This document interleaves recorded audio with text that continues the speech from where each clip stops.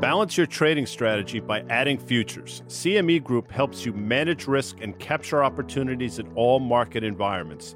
Capitalize on around-the-clock access to highly liquid global futures and options market across all major asset classes. Just visit your online broker and get started. Plug into valuable educational materials and trading tools and see what adding futures can do for you at cmegroup.com/onthetape. iConnections is the world's largest capital introduction platform in the alternative investment industry. iConnections membership-only platform brings together the asset management community, providing allocators and managers with the opportunity to connect both physically and virtually. With an impressive network of over 4,000 allocators and 900 managers, their community oversees an astounding $48 trillion and $16 trillion in assets, respectively. iConnections is also the driving force behind the alternative investment industry's most renowned in-person events. We invite you to join iConnections at their upcoming event, SALT iConnections in New York, taking place on May 20th through the 21st at the Glass House in New York City. This two-day event is packed with one-on-one cap intro meetings and content. To explore more about iConnections events and gain access to their members-only platform, visit iConnections.io.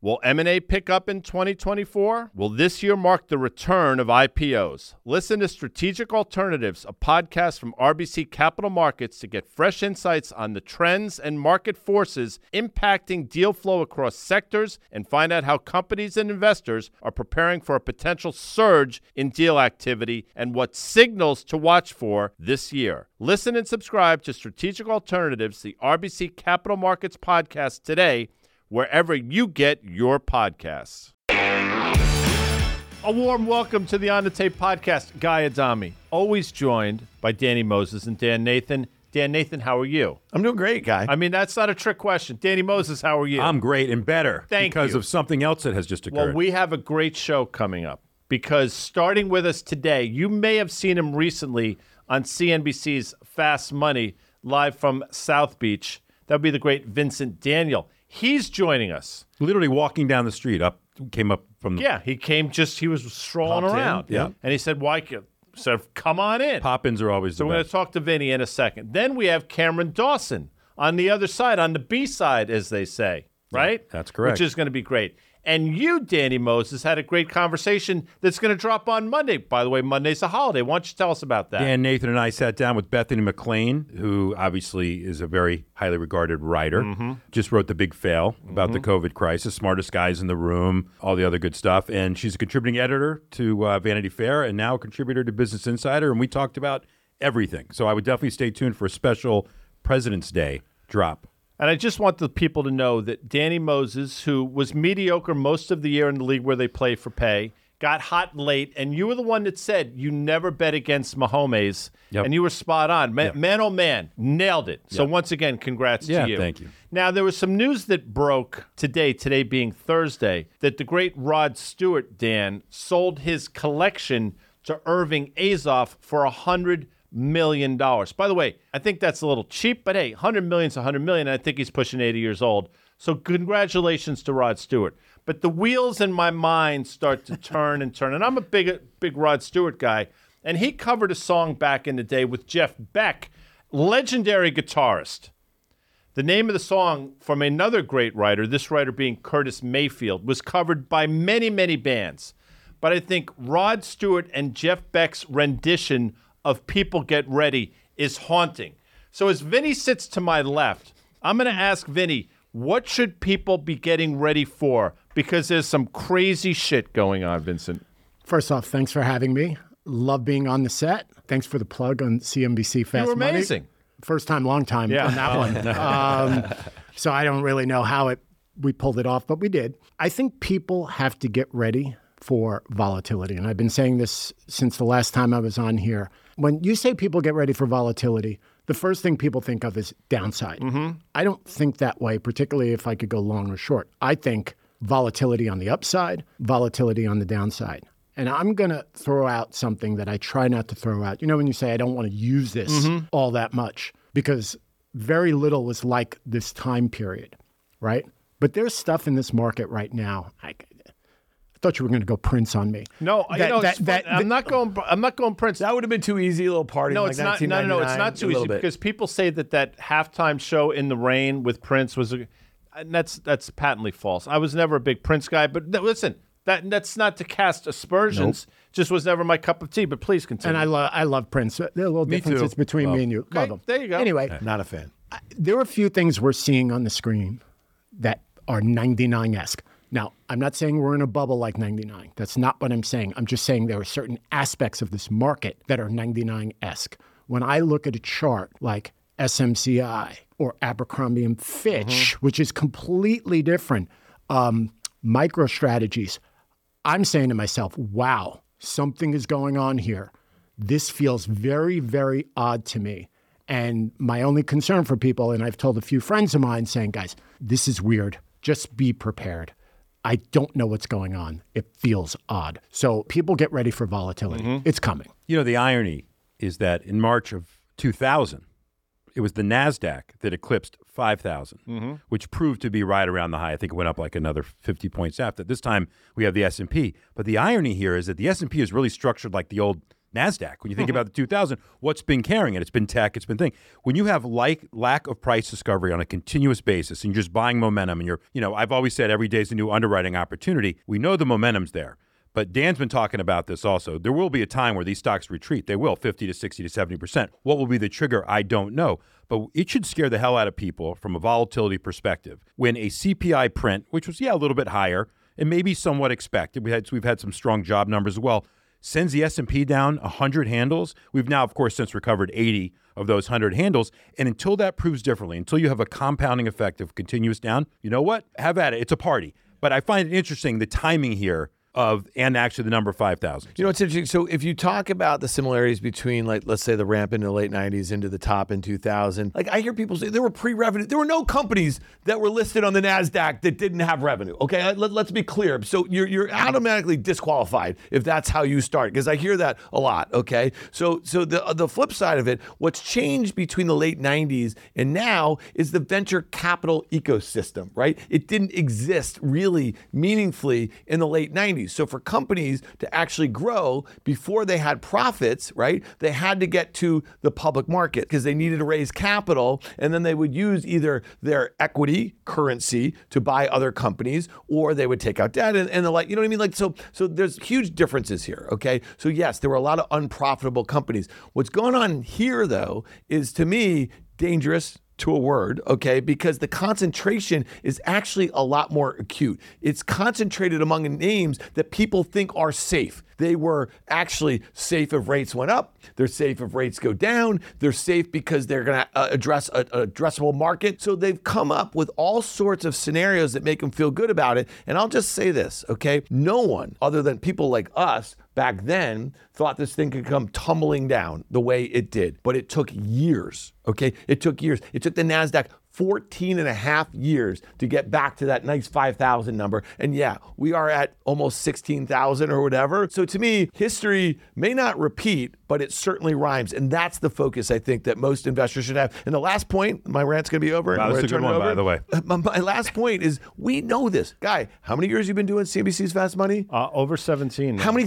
thousands of personal investors have you interacted with, okay, who look at you and say, thank you. I know, I've been there hundreds of times, because a lot of individuals who are out there, they're doctors, they're lawyers, they're truck drivers, they're whatever the heck they do, and they have their investments and they get caught up and they hear the FOMO, they do the exact opposite thing they should be doing. Danny, you say it all the time, you try to help people, but I just want to throw it over to you, because we know people make the worst possible decisions out of FOMO and then obviously out of despair. And we're seeing that now. And I'm going to continue my line of questioning with our witness today being the great Vincent Daniel. Yes. Vinny. Yes. I saw today being Thursday, that Japan, which was the third largest economy in the world for quite some time, is now number 4 behind Germany. But what is still number 1 is the United States of America, last I looked. And I only mention that because you mentioned volatility. Think about what we've seen in the bond market just this week. Over the last couple weeks, we've seen 10-year yields go from 380. We traded up to 430. But we had a 20 basis point move this week in 10-year yields that, for whatever reason, people think is normal. There is nothing normal about that. So as I struggle to try to figure things out, I look at the bond market and say, this is the most liquid, largest security entity, whatever you want to call it, on the planet. It can't figure things out. So if the bond market is struggling, it's safe to say that a lot of other people who have complete certainty about things should be struggling as well. The only way, Guy, I can rationalize it in my head, right, is when I think about the structure of this economy. You guys talk about it a lot. I know I talk about it a lot. We are in a finance-based economy, yes. and they throw out these two words, fiscal dominance, which means we are highly, highly levered. And one of the reasons why we have a really good economy is because we're running 6 to 8 fiscal deficits. My point being, and sadly, they have levered the shit out of the treasury market as well. The incremental buyers of treasuries are doing it on a levered basis using a basis trade where they go long the physical or short the futures and the like, and there's a spread there, and they're levered 50 to 100 to 1. So when I think about it that way, I'm not surprised you're seeing volatility because it always feels like we're teetering on a resurgence, no landing, or a hard landing. And the discrepancies between the two, because we're so levered, is material to the risk-free rate of return. If it's a hard landing, we might have the 10-year go to 2-3%. If it's a no landing, we're going to 5.5%. So any incremental data points that come out, and if you're levered in treasuries and you own it, you can't be wrong now. It's very similar to the multi-managers. That is the way I justify the things that I'm seeing, because the if-then statements are so profound based upon where the economy's going. I think it's something in the middle, to be God honest with you. But if you're taking an extreme view of it, I can understand why things are happening the way they're happening. So people listening to this, I would imagine, would want the volatility we're seeing in the bond market to somehow abate and rates sort of fall in, let's call it in terms of the 10-year yield, somewhere between 4% and 4.5%, just to throw it out there, right?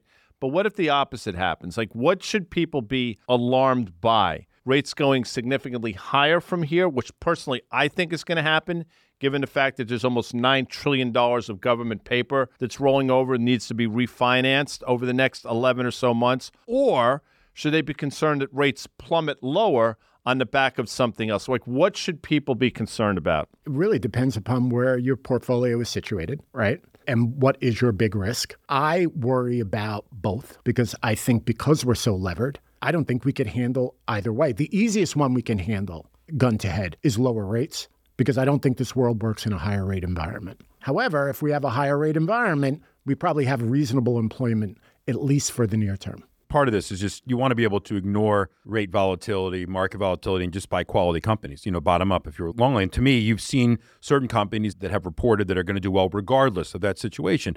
But when you start to see, I call it F's and K's, Guy, and everything in between. Well, right? What's in between? Whatever. You can put whatever letters you want to put. That's a U, there's a C. 8 Ks, we got 13 Fs. What are 13 Fs? 13 Fs are what you're required if you're a money manager managing over $100 million of external capital to report on a lag basis your quarterly holdings. Mm-hmm.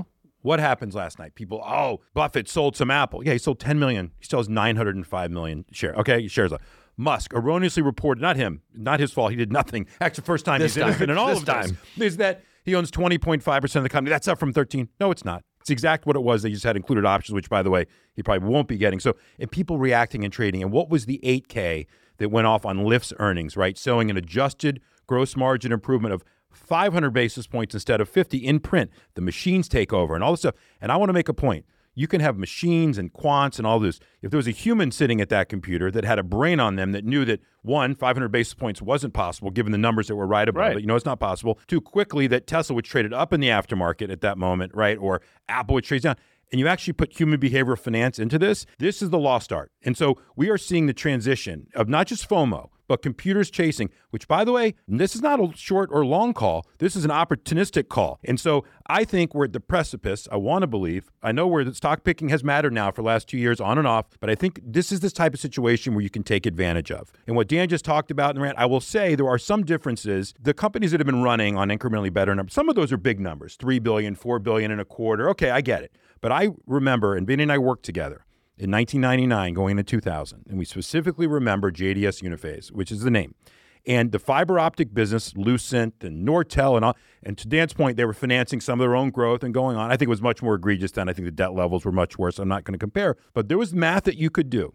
if you took all the fiber that was being represented, that was going to be developed, that was going to be, you wrap around the world 100 times. So you can figure out these CLECs and this stuff. I'm not saying that's what AI is here, but what I'm saying is that was a secular takeoff onto fiber optic, which proved to be real, and then it became cyclical. So at what point does this trade turn into, I'm not going to try to fight it. I'm not shorting any of those companies. And I'm not saying what I'm trying to do and we're trying to do is tell people, don't FOMO here, because you're at the craps table right now. You have the 4, the 5, the 6, the 8, 9, 10. You're on the pass, you're on the come line, and you're maxed odds on all. And a 7, which comes out 6 of every 36 rolls, is freaking coming. Vinny. Here's the scary part.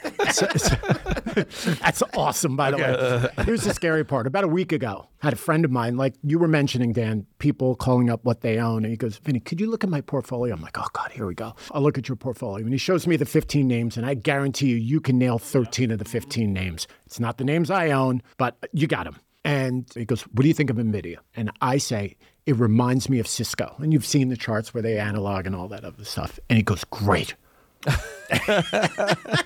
That's the mentality of investors. So I agree with you, Danny. Don't try and shoot against this. Yep. Because it could go longer than you can ever dream of and higher than you can dream of. But also, please don't buy them right here. Because, man, you could be down 30% in a day, right? Just because of rational, logical thinking. So please just try and stay away. I know it's hard. FOMO is a human It's a public trait. address announcement from Vincent. No, and it's the right. And there are other things you can do and buy, right? You just please stay away from those crazies. So let's talk about that for a second, because I think the energy space, which I know you're passionate about, Danny, myself, Dan talks about it as well, that seems to be left by the wayside because of what's going on in technology. To a certain extent, this becomes zero sum. So if people can make 3-5% on a daily basis in these high-flying technology names, and it takes a month to make 3% in some of these energy names, it's obvious what people are going to do. But you know what I've thought for a while now is if there is a rotation out of technology, it's going to find its way into energy. And I'll say again this week, over the weekend, we saw more M&A in the space, and that M&A continues to pile up. So clearly something is going on there. Forgetting about the underlying commodity of crude oil, which has been between 75 and 80 seemingly forever. The fundamentals of the space are still absolutely intact. I don't want to forget about the price of crude oil for a second, because I think what we have in the markets is an incredible loosening of financial conditions. And if you look at the liquidity and the like, Porter and I were talking about this the last few days. There's an odd, sneaky bid to the price of oil. Forget about natty gas, that there's a weather issue and all that. The price of oil today was a great example. It started down today. It was down 1%, creep back up. And I've seen this the last 4, 5, 6 days. I think what oil is sniffing out, that we have massive loosening of financial conditions, not just here, but also in China as well. And as a result, I'm not in the oil's going to $100 to $120 camp. I'm more in the oil can stay between 80 and 90 if this economy is okay. And if it does, I agree with you. Some of these names have been left for dead, and there's some opportunities there. Not 3 to 5% per day or 15% per day, but definitely stuff that's on the cheap. And there's a big M&A wave going. To the extent that you want to or can speak to names that people know, like what's sort of on your radars? I mean, personally, and I've talked about this for a while, a name like Phillips 66 in this environment has done extraordinarily well. Marathon Petroleum, MPC, extraordinarily well. Valero, which nobody seemingly talks about, traded up to a multi-year high recently, north of $140. The ones that suck, in a word, continue to be the 3 big cap integrated names, Chevron, Conoco, and Exxon, for whatever reason. But is there something that sticks out to you in that space? One of our largest positions, we've talked about it before, is Petrobras, the Brazilian PBR. conglomerate. I was speaking to a friend today, and they're like, do you do just small and micro caps? I go, no, I own a company that probably has top 10 largest revenues and top 10 net income in the world. It's a great beer too, by the way. And what is it? I go, it's Petrobras, right? But I think there's other names we've been combing around to look at them that are really great names, and all of them have pristine balance sheets. Again, it's going to take some time. Is it a South America risk in general? Is it a Brazil risk in a very finite, magnified way? Because this is a company that's performed recently, by the way. It's done extraordinarily well if you look at the last 6 months. But, go back in history, I mean, this is a stock that probably made its all-time high sometime in 2008 or so, and not even remotely close to where we are now. So what do you see that you don't think other people see? If I think about the world, if we're going to do the trend of onshoring, a lot of it is going to come to South America and Latin America. We start with that dynamic. They also run a fiscal neutral situation. They also have a massive trade surplus. Of the BRIC nations, we call them the Switzerland of the BRICS, mainly because no one really starts a war with Brazil, nor do they want to. So everything's in good shape. Not only that, their real rates are crazy high. So they have an ability to lower rates in a material manner. So we take all of those things combined with the fact that Petrobras, probably of the top 4, top 5 major oil conglomerates, have the best reserves out of almost all of them. And it's also the cheapest. And I think the report on March 7th, so folks listening to this have some time to take a look into their earnings release. And you've talked about this for a while, and I encourage people. I mean, this stock has done really well, and this is one that can probably surprise a lot of people to the upside. I would say that Buffett, in his 13F, what did he buy more of? Chevron. So he sold some Apple and bought Chevron. I'll close with that. Bringing it back here to the States, and the thing that we talked about on CNBC a couple of weeks ago was Upstart Financial, just in general. And we saw what happened with Discover Financial and kind of the subprime consumer. The low-end consumer is certainly not in a great place. And it's been somewhat masked by how strong service spending has been from the upper and middle income type of consumer. So we are seeing this bifurcation take place. Now, some companies are appropriately reserved, some aren't. But I think we're at the beginning stages of really seeing that type of deterioration. And I'll throw into that, to get all in one thing, office and apartments and stuff. We're starting to see cracks kind of in all of it, and rates staying high this long is starting to have an impact. I think your latter part is very important. Rates are staying higher. Higher for longer will be very bad for the real estate space because it's trying to breathe and it's trying to, horrible to good or horrible to less bad. But if rates stay high, it's going to have a problem. On the credit side, there's a huge, I would say, intellectual tug of war with us FIG geeks as to what's really happening. On the one hand, you have a company like Upstart, who's really a wholesale funded institution that originates subprime loans. They can't get out of their way, right? But on the other hand, who I think I always say is one of the best underwriters in the game, Capital One, thinks that credit costs are going to peak by 2Q 24.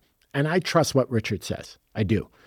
Fairbanks for those people. Richard that aren't on a Fairbanks. first name basis. No, I'm kidding. Owner of the Washington Capitals, exactly. too. But I trust the CEO of what Capital One says, and he's not a liar. Discover's a little bit of a basket case because they have a regulatory issue and they've had a management issue. So what I think we're having simple credit card default or consumer default normalization that looks like something worse than what it is. I'm not going out and saying it's going to get worse than normalization. All I'm saying is that if it's normalization, we're pretty close to the end. And that's why a lot of these stocks, while for every upstarts that's down a lot, take a look at the charts. Go on FactSet, take a look at the charts. Capital One, American Express, they look great. Do I own them? No. Am I short them? No. But I'm telling you, they look great. American Express recently made an all-time high. It's fascinating. I'm going to shift gears on you. This is a curveball. We call this an Uncle Charlie in the business, but you are qualified to basically send this back the other way in a meaningful way. Gooden had the best curveball in 85. Continue. Sorry. He had a very good curveball, but a guy like Bert Blyleven was ridiculous. So let's just put it out there. With all that said, in terms of commercial real estate, what I don't think a lot of people fully understand is the impact of the commercial real estate industry on the tax revenues of different cities. I mean, it's pretty amazing. And I read something earlier this week. Boston, which, typically I think tax revenues for a lot of these cities anywhere from 5 to 15%, but I think 30% of their tax revenue comes from commercial real estate, and they're talking about a shortfall in tax revenue somewhere between $1.2 and $1.5 billion over the next few years, which is significant. And I'm not asking you to trade municipal bonds at all. However, when I hear things like this, nobody seemingly is talking about the knock-on effects of the commercial real estate, which we all know, but what it could potentially do to some of these cities who are so levered to it. Thoughts on that? To me, it adds to a further question of no one's really talking about the fiscal deficit. And it's not just the fiscal deficit, but it's the municipal deficits, as you said. This is a drag on revenues and eventually growth but we're not seeing it yet. To be fair, I think the federal is more than making up for anything we might potentially see in the near term. But in the longer term, I'm with you. I think it's going to be a material issue. And of course, that will impact construction and industrial and everything in the latter. Time will tell. I think it's one of the reasons why I think the powers that be are hell-bent to try and keep rates as low as humanly possible. City of Boston is reliant on commercial real estate more than most other cities are because of the way they tax it versus residential. They're actually in the process of converting some office into condos, right? But that will come to lower tax. So the city of Boston now has to figure out how to deal with it. Job growth is great in Boston, unemployment's low in Boston, but these things have been such a big contributor, right? So we saw that article kind of today. So this goes back to tax receipts and how you can grow. And I think, to your point, you have to raise taxes in order to get this money. It's not going to be about Janet Yellen only issuing $50 billion last. That's all bullshit to me. That's smoke and mirrors. So it doesn't matter now, or people want to ignore it now, but it's going to matter. You know, it's interesting, Vinny, you just said something that the powers that be hell-bent on keeping rates as low as possible. I mean, I guess that's the thing that the markets and all this volatility that we're talking about, or lack thereof right now, it's just volatility to the upside in a very well-defined sort of manner here. Maybe that's the trick. Maybe it's like, okay, well, like we just got some employment data. We got some wage growth data. We just got some inflation data. As long as wage growth stays above inflation, as long as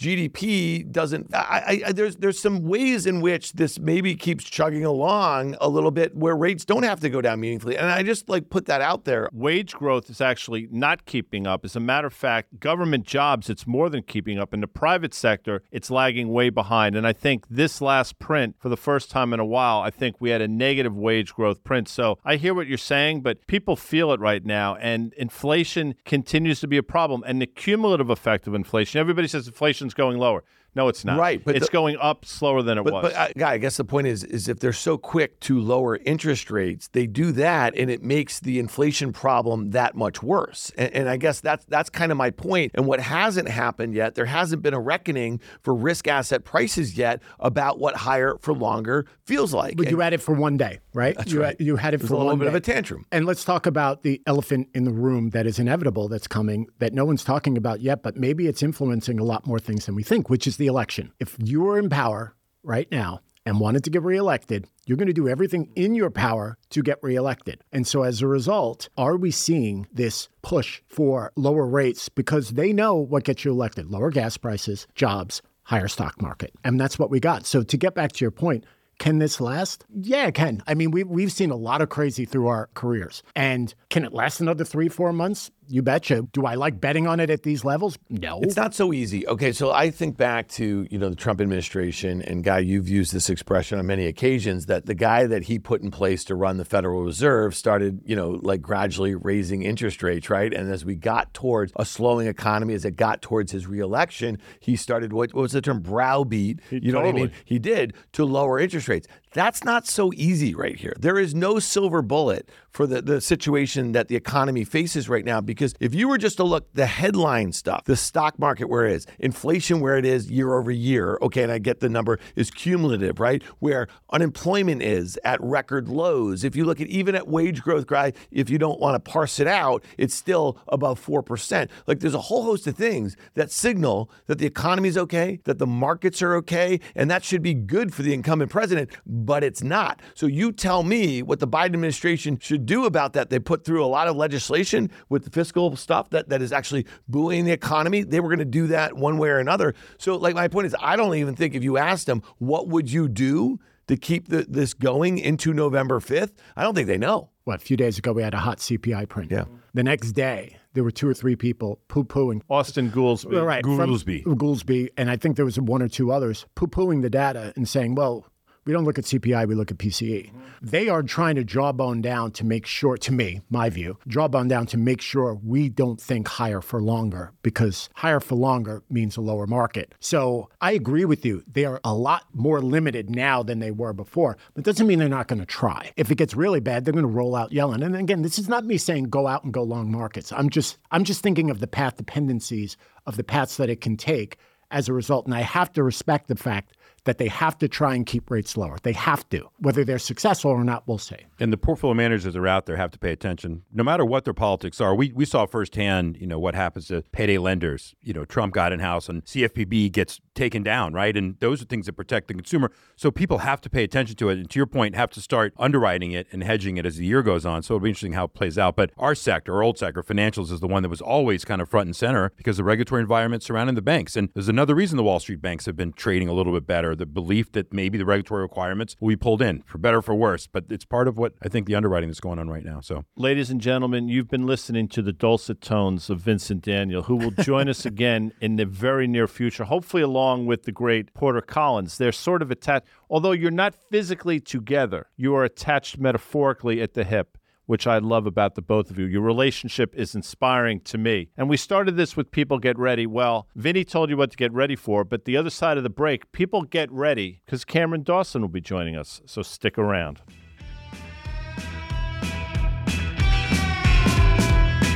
With CME Group's micro-sized futures and options, you can access the same transparency and liquidity of the benchmark contracts with less upfront financial commitment. Diversify your portfolio and manage your exposure with the flexibility of CME Group micro contracts in crypto, metals, FX, energy, and equity indices. Learn more about what adding futures can do for you at cmegroup.com/micros. iConnections is the world's largest capital introduction platform in the alternative investment industry. iConnections' membership-only platform brings together the asset management community, providing allocators and managers with the opportunity to connect both physically and virtually. With an impressive network of over 4,000 allocators and 900 managers, their community oversees an astounding $48 trillion and $16 trillion in assets, respectively. iConnections is also the driving force behind the alternative investment industry's most renowned in-person events. We invite you to join iConnections at their upcoming event, SALT iConnections in New York, taking place on May 20th through the 21st at the Glass House in New York City. This two-day event is packed with one-on-one cap intro meetings and content. To explore more about iConnections events and gain access to their members-only platform, visit iConnections.io. In today's hyper-fast markets, it's never been more important to consider every option to raise capital, drive growth, and create value. Stay one step ahead with Strategic Alternatives, a podcast from RBC Capital Markets. In this season, RBC's experts will examine how corporates and investors are evaluating their strategic plans, reassessing their portfolios, and reallocating capital to help them lead today and define tomorrow. Tune in to Strategic Alternatives, the RBC Capital Markets podcast. Welcome back to the On the Tape podcast. Still with Danny Moses, still with Dan Nathan. G Swizz still here, but now we're joined by Cameron Dawson, who's the CIO of New Edge Wealth. She's been with us many times. Last appearance, I believe, towards the end of October. Cameron, how are you? I'm wonderful, thank you. It is great to have you here. We're here. Market's ripping yet again. I mean, I think when you came to us last time, the market was sort of, I don't want to say on the balls of its ass, but things were struggling, and we've had a rip-roaring rally since. So let's take it from there, and then we'll sort of get more granular. What do you think's going on over the last few weeks here? Well, I think clearly there's a momentum trade and a positioning chase. And if we looked at positioning metrics ending 2023, what you saw is that they were elevated but not extreme, which just told you that there was room for things to get sillier and that there was room for more money to be drawn into the market. And you throw on the fire of people saying, hey, the Fed's going to cut rates, so I got to get out of my cash a little bit, get invested. End result is that what you've seen is now you're about at 85th percentile in positioning. I think my favorite is the Deutsche Bank Consolidated Positioning Report, which suggests still more room to run, at least compared to prior peaks in positioning that were a problem for markets, like early 2018, right before Volmageddon, as well as at the beginning of 2022, of course, right before the 22 bear market. So that would suggest that maybe a little bit more room just for people to get pulled in, nothing to do with fundamentals. If we look at earnings revisions, it's not about earnings going higher in the aggregate. Of course, there are select names where earnings are being revised significantly higher, but this is really all in the line of valuation, which tells you it's positioning chase and momentum, and it's the trend is your friend, and don't fight it until it gives you a darn good reason to. So how do you know when it ends? Because we've seen fits, like the other day, S&P down 100 points, right? And then you figure, okay, maybe this is going to be a healthy correction, and then 2 days later, we're pretty much right back where we were. So I'm not saying it validates a thesis or not, but from a behavioral finance perspective, you're wise beyond your years. You've seen cycles, but not as many as we have.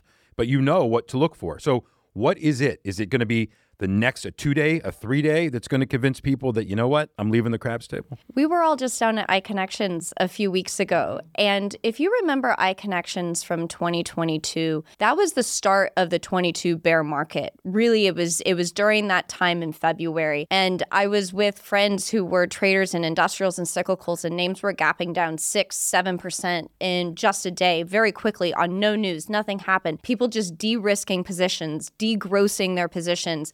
I think if we get negative volatility alerts, that would certainly be an indication that more pain is to come. But one day isn't enough to break the trend. And I think that's why dip buyers have continued to step in. Of course, that needs some kind of catalyst, though. And I think it's a good exercise for us to discuss about what could that catalyst be for there to be a greater digestion than just one day and 1.3%. Volatility happens on downside and on the upside. And Guy was pointing out earlier this week, the VIX was up on Monday. And the market was up. Tuesday was actually the big kind of sell-off in the market. So I think people mistake high vol or that for just on a down day. But you also have high vol and more risk every time the market goes up like it is. Because to your point, who is the incremental buyer going to be at that point? And so that's the part that scares me, is that when we do start to get that signal of a sell-off, what's the buy point on some of these names? Yeah, and I think that you also have to add on top of it all the dynamics around options, because you've seen a ton of options activity where people are buying upside optionality with call options and paying up for that, but not having any demand for downside protection. Of course, in the very short term, that tends to feed on itself. Remember late summer, early fall of 2021, where we had the gamma squeeze, where everybody was chasing into a lot of these tech names. It's probably not too far to think that there is going to be some kind of that gamma squeeze happening right now. Amy Silverman from RBC was on Bloomberg this morning. She was discussing that point of that maybe you have this dynamic of buying begetting more buying. The challenge is it always ends a little bit ugly, is because as soon as you have a catalyst to go in the opposite direction, a lot of things have to be unwound and unwound pretty quickly.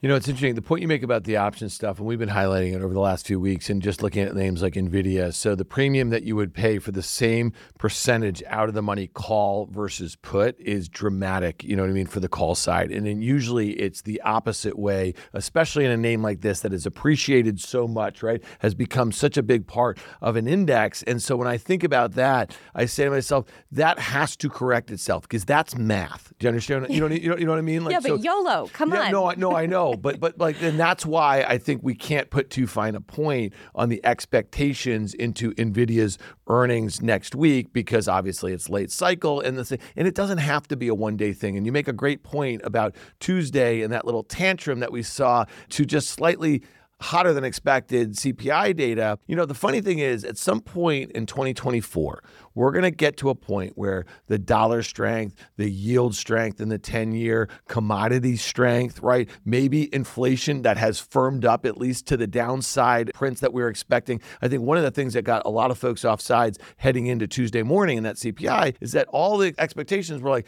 well, how much below 3% is it going to be? It wasn't even that much higher than expectations. That'll all happen when we least expect. That'll all happen when the VIX is back towards, you know, these lows and people feel like everything's great. Nobody's going to be able to put their finger on that moment. So I'm just curious, you know, Cameron, when you were here, I think it was October 20th, you were fairly constructive on equities. You just laid out a bunch of the reasons why people might continue to be constructive on it. But what would it be? You said something really interesting, is that the upward estimate revisions are not part of the bullish case right now. What if downside revisions, meaningfully ones, you know what I mean, happen to be the case? Because let's just say hypothetically NVIDIA not only doesn't guide up as much as people expect for the balance of the year, let's say they actually guide down. Yeah. Okay. Then like Cisco laying off people today. Well, that's right. But then that would mean the whole ecosystem. Okay. We started this week with Microsoft with the reviews for Copilot, right? This is the thing that they've been spending tens of billions of dollars in NVIDIA high-end GPUs to train these models and a large language model to put across all of their recurring revenue software services and this sort. They get a higher margin and yada, yada. Like, that's how this starts.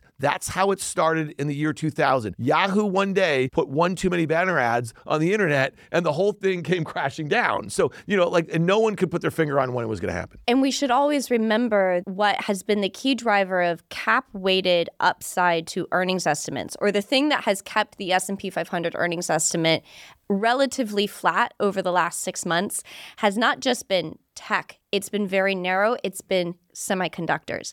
And that makes a lot of sense, not just because of the whole AI trade and everybody in the arms race in order to have the tools needed to do that, but we also know that semiconductors were in a general downturn. We looked at things like industrial and auto and all of the inventory overhangs. So it makes sense that we are in an upswing, but remember that's probably the most cyclical industry in the world. So if you're going to bet your life on semiconductors being the one true savior, and remember when everybody's saying that semiconductors weren't cyclical back during the Internet of Things boom when we were putting chips and everything. They said, oh no, it's not going to be cyclical anymore because there's going to be so much demand. It's a cyclical industry. It's a very high capital intensity industry. So what I'd say is that we have to be very cognizant of second derivative slowdowns in growth, mostly for those cyclical sectors. I will, though, counter on myself where I'm trying to play devil's advocate is I say, look, I think PMIs are actually rebounding. Whether that's real or not, and it leads to better industrial activity, we've been in a sub-50 PMI contractionary for over 12 months. They look to be turning. That second derivative is turning positive. And part of that could be certain pockets of inventory starting to be rebuilt, or the fact that it's just year-over-year dynamics. Typically, there's a high correlation between PMIs and S&P 500 revenue growth. So with that, I think that we have to be able to have the potential to believe that maybe there is a scenario where a cyclical recovery in the U.S. economy leads to certain pockets of upside in earnings. But I would say that it has to happen. Earnings breadth has to broaden out for this market to continue on anything that would be fundamental versus the air of just positioning chases. So if the market strength is predicated upon what the Fed's going to do or not do, and you're saying, and I can't disagree with that maybe PMI is improving, there's no Fed rate cuts coming under that scenario. So how do you play the market in a way that is so financialized as an economy, and the consumer at some point is going to get affected by these higher rates for longer? We've now gone from 7 to 5 in the market in terms of rate cuts this year, right? Even though the Fed's still saying 3. So how do you factor that in? Because the offset of that strength would be Fed going 0. So here's a fun fact. Last week, I looked at when the Fed was cutting rates each and every cycle since the early 90s. Never have they ever cut rates when PMIs were accelerating. They might have started cutting rates. So they might have continued to cut rates after PMIs had bottomed. Every single time they cut rates, including the non-recessionary times, 95, 98, 2019, PMIs were falling.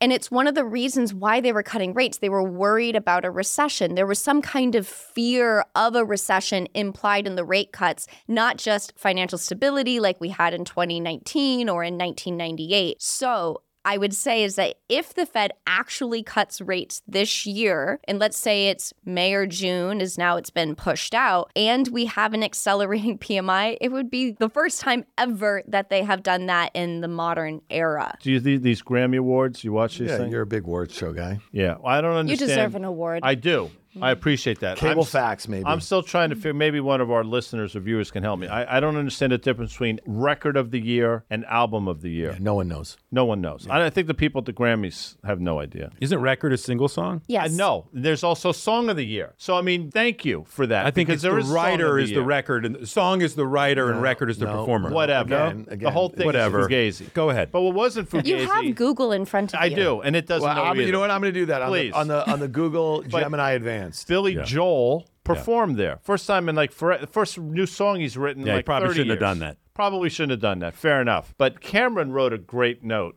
over the weekend, didn't she? And the title of the note was not "We didn't start the fire." She titled it "We didn't stop the fire," and it's got that Neil Kashkari sort of dialogue going. So all the things you just mentioned about PMIs, I think lends itself to that note you had out and sort of the cross currents of the economy and Fed policy. So Neil Kashkari put out an essay that effectively questioned whether or not the Fed had anything to do with the disinflation that we've seen over the last 18 months and whether or not policy could be judged as tight given the fact that growth has been so resilient. To the first question, he answers in saying, look, we probably didn't have much to do with oil prices falling, but we probably had something to do with stabilization of inflation expectations. That's a fair point. If the Fed had done nothing, inflation expectations would have likely run away and the inflation episode would have been that much worse. To the second point, is policy tight. I think it's really interesting that if you look at that piece of data that the Fed has been using a lot, which is, hey, over the last 6 months, core PCE is at or below our target, which means that over the last 6 months, that 2% coming from the Fed funds rate means that Fed funds, real Fed funds, is technically very tight. Over the last 6 months, this economy has grown significantly above trend. Now, we could have a debate as to whether or not that data is accurate, if it's capturing whatever's going on under the surface. But there's enough things to point to say that current stance of monetary policy isn't grinding this economy to a halt. And we think the key reason why that's happening is that this economy is much less levered to the short-term interest rates and is much more levered to longer-term interest rates, meaning it doesn't have to refinance as frequently because of the decade and a half of quantitative easing that this tightening cycle has come after. Just to put a point on it is that if you look at net interest expense using the Bureau of Economic Analysis data, it is down 36% in the last tick, which means that net interest expense over the course of 2023 fell. Overall, aggregate corporations earned more on their cash than they saw their interest payments go up because they had longer term debt, but they had big cash balances coming out of the pandemic and all of that. End result is that it's the only time that has happened in any other prior hiking cycle. Usually Fed hikes, corporations see their interest expense go up because they have commercial paper, they have short-term borrowing, they have bank lines. This is in aggregate, I would say it's not everybody. There are companies that do have trouble borrowing and are feeling the pinch from higher interest rates. However, in aggregate, this economy, I think you could argue, and this is heretical, but you could argue that on net, at least for these large companies or what's being captured in the BEA data, that rate hikes, at least in 2023, have been stimulative. You bring up a great point, and we often talk about great CEOs, not Silicon Valley Bank. I mean, you just brought up a point where they weren't prepared for what had occurred. Whole different type of thing, but still, you want to own the companies that are unaffected by all the macro and they're focusing on their micro. So from a sector allocation perspective, it's not about being bearish. It's about not wanting to chase some of these high value tech names. Where would you go right now? Because it seems like there's a lot of opportunity on the long side. It just may not be in the stuff that everyone else is focusing on. Here's the challenge. The stuff that everybody's focused on is the only area that's seeing EPS revisions higher. So I just got back from another conference, the ETF Exchange Conference. And if I were to make one observation about a consensus call from that conference, it was you got to diversify out of the Magnificent Seven. Indices are too concentrated. And it raises the question, I don't know the answer, this might be wrong, but I think we should raise the question is if the pain trade is actually that what has been working keeps on working. Is that the thing that would cause the greatest degree of pain for this market? Because we know that markets love pain. Love max pain. Max pain. And so until we see earnings revisions broaden out, I don't know if you can see the overall S&P 500 broaden out to the extent that people are calling for. Now, we do like other sectors. We are overweight healthcare, for example, because healthcare, though it's still seeing negative earnings revisions, earnings growth overall is flipping from being down 30% last year to being up 13% this year. So you're getting a big delta, which should help from a second derivative basis. It's cheap, it's somewhat defensive. So that is an area where we're finding opportunity. But I think that if we're picking individual names, a lot of it comes down to where do we think we can get positive earnings revisions. All right, so if 2022 was discounting the earnings recession that we had in 2023 for the S&P 500, here we are in 2024. The S&P is already up 5.5%. We know the expectation is for, let's say, 10% EPS growth. Now, listen, if the MAG, whatever you want to call them, if they continue to outperform and there are positive earnings revisions, that would actually be, I think at this stage of the game, probably good for all those other sectors that have been lagging, and therefore you could probably justify that 10% number. That being said, if there's any downtick, it doesn't matter where we might see like an uptick in energy or this and that, whatever, because they won't make up all of the weight, right? Like, so it's kind of like, I don't know, we either get a lot more concentrated, the market gets that much more expensive, the concentration in a small group of names gets that much more severe, or we start having negative earnings revisions, and then what does the stock market do in that scenario? Does it care about 10% expected earnings growth, maybe going to mid-single digits? Boy, you're going to carry that weight, right? Like that Look at her is... throwing little Beatles at your ass. That's beautiful. I mean, that is the tech sector, as it does carry the weight. And I think it's good to remember the delta between energy performance and tech performance over the course of 2022 was, I think, over 60%. So energy did great because oil prices were higher and had big earnings growth. Tech did terribly. End result was that overall market went down, but energy had a great time. So I think to your point is that this market needs tech to continue to be able to outperform because now it's at an all-time high weight in the index. So tech still has to be able to chug along. But to your next point, or to your first question about what are we discounting over the course of 24, it will be 2025 earnings. And if there is any inkling that a recession could be more likely in 2025, you will start seeing those earnings estimates get cut. And that's when you could have an actual correction. Because remember, 2022, as you said, was all about the earnings recession in 23. So you were pricing in the earnings recession because you were revising earnings down lower and lower. And then as you went through the course of 23 earnings estimates didn't change all year long, even though GDP continued to surprise to the upside. So I'd say is that keep your head on a swivel, because if 25 estimates were to be cut, you're going to price it in probably starting at the latest in mid-24. You speak Gayadami. I mean like it's absolutely amazing. I just want to make one point. It's ESP. I know. I just want to make one point about just how irrational certain things in the market have gotten. Okay, so NVIDIA's earnings are next Wednesday. The implied move in the options market is $80 in either direction. So, and that's not even the crazy thing. So the stock is at $730. Okay, so it's a little more than a 10% implied move.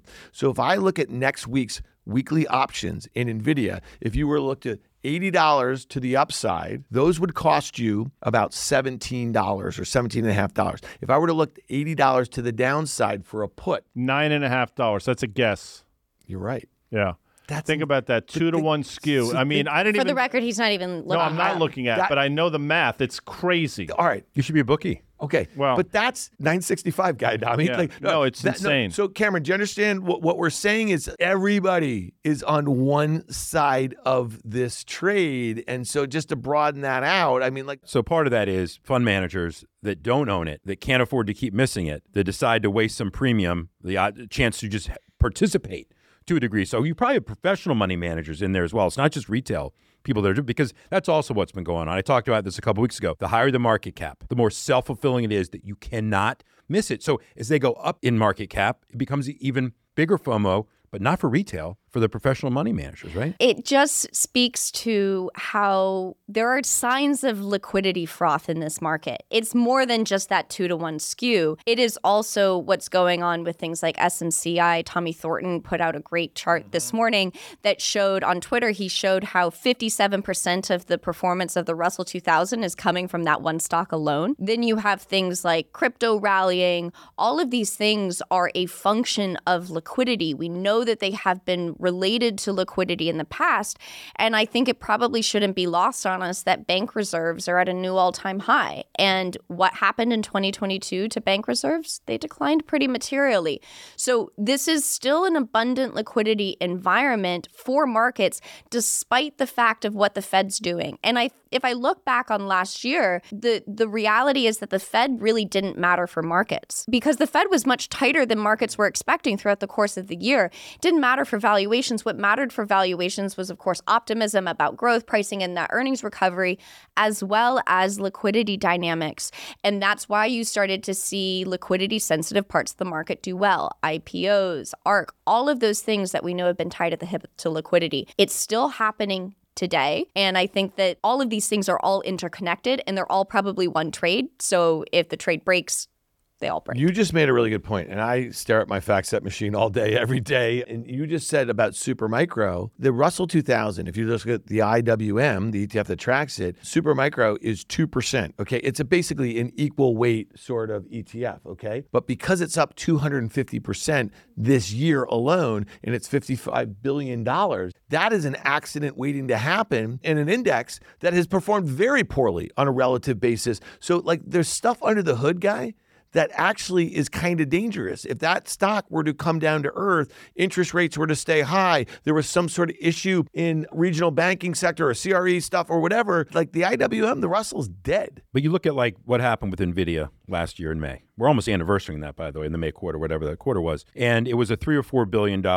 beat in revenue, they correct? They went from a $7.8 billion to $11 billion right, and then people extrapolated, and then they kind of got more confidence because the next quarter, whatever. Supermicro, same thing. I believe they guided up, I want to say $3 or $4 billion, if I'm not mistaken, Dan. So it's following this pattern, but I think more so it speaks to the machines that are following the pattern. It speaks to, what's the new thing? Dividend growth. Oh, all of a sudden on the dividend, most companies that pay a dividend, they're substantial. They're not big growers because there's a reason that they're paying out cash. They have nothing better to do with it, which is great. It's a sign of a healthy company. I think it's a great way to invest. But Cameron, we talked about with Vinny in the first half of this episode about how these 13Fs and 8Ks and all these things that, computers are trying to assimilate all this information and make decisions on.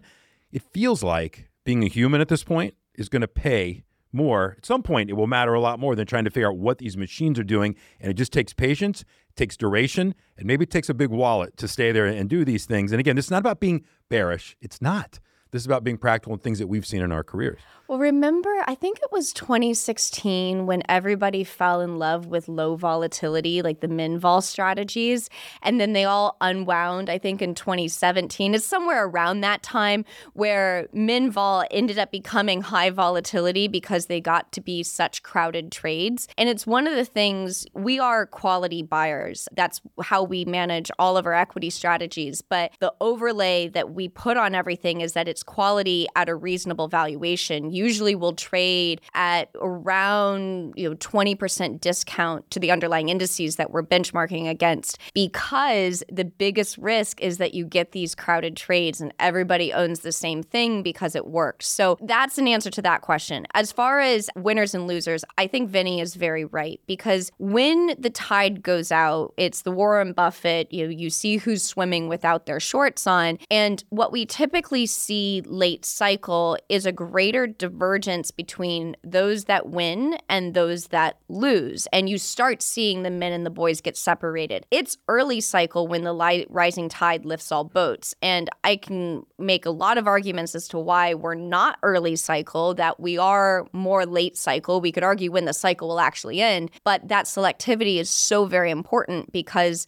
the tide will eventually go out. I've been thinking a lot about it. I think you're starting to sow the seeds of the next credit cycle right now. You got headlines today in private credit about how the spread that you're getting over your index rate is starting to compress and compress and compress because private credit rates so much capital. The banks are now going, wait, we want this business too.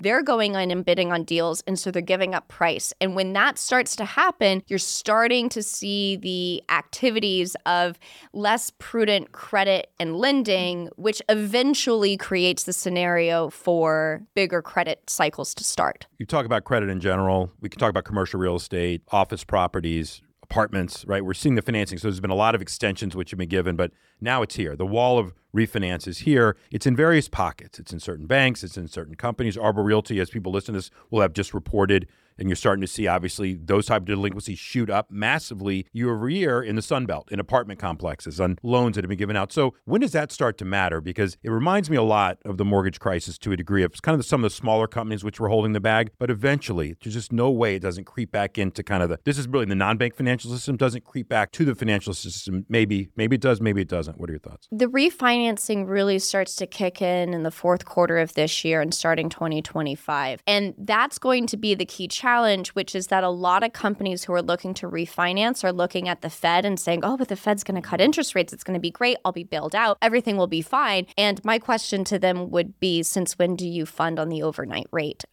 Because if long end yields stay elevated, you're going to you're going to see a meaningful uptick in your interest expense. So I think that the fact that we really increase our refinancing needs in 2025, not just for real estate, but for high yield across the board. Remember, you had a great refinancing in 20 and 2021 at ultra low rates. The 10-year hit 0.5% June of 2020. So you had massive amounts of refinancing, which is now going to start coming due in 25 and 26. That's your credit cycle. cycle.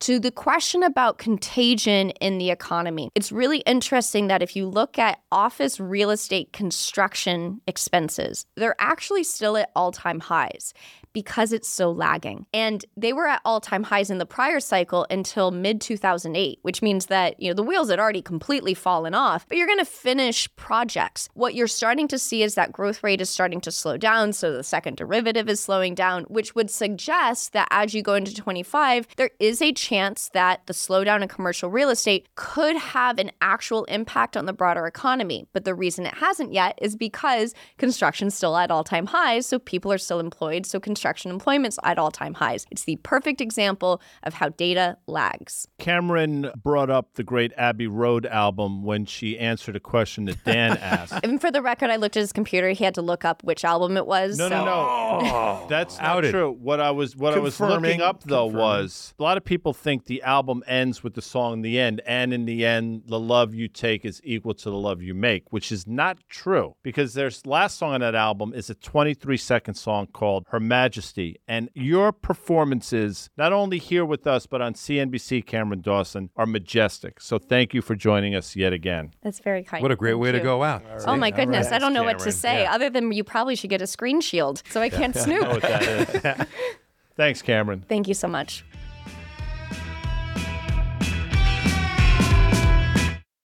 Thanks again to our presenting sponsors, CME Group, iConnections, and FactSet. If you like what you heard, make sure you hit follow and leave us a review. It helps other people find the show, and we also want to hear from you. Email us at contact@riskreversal.com. Derivatives are not suitable for all investors and involve the risk of losing more than the amount originally deposited and any profit you might have made. This communication is not a recommendation or offer to buy, sell, or retain any specific investment or service.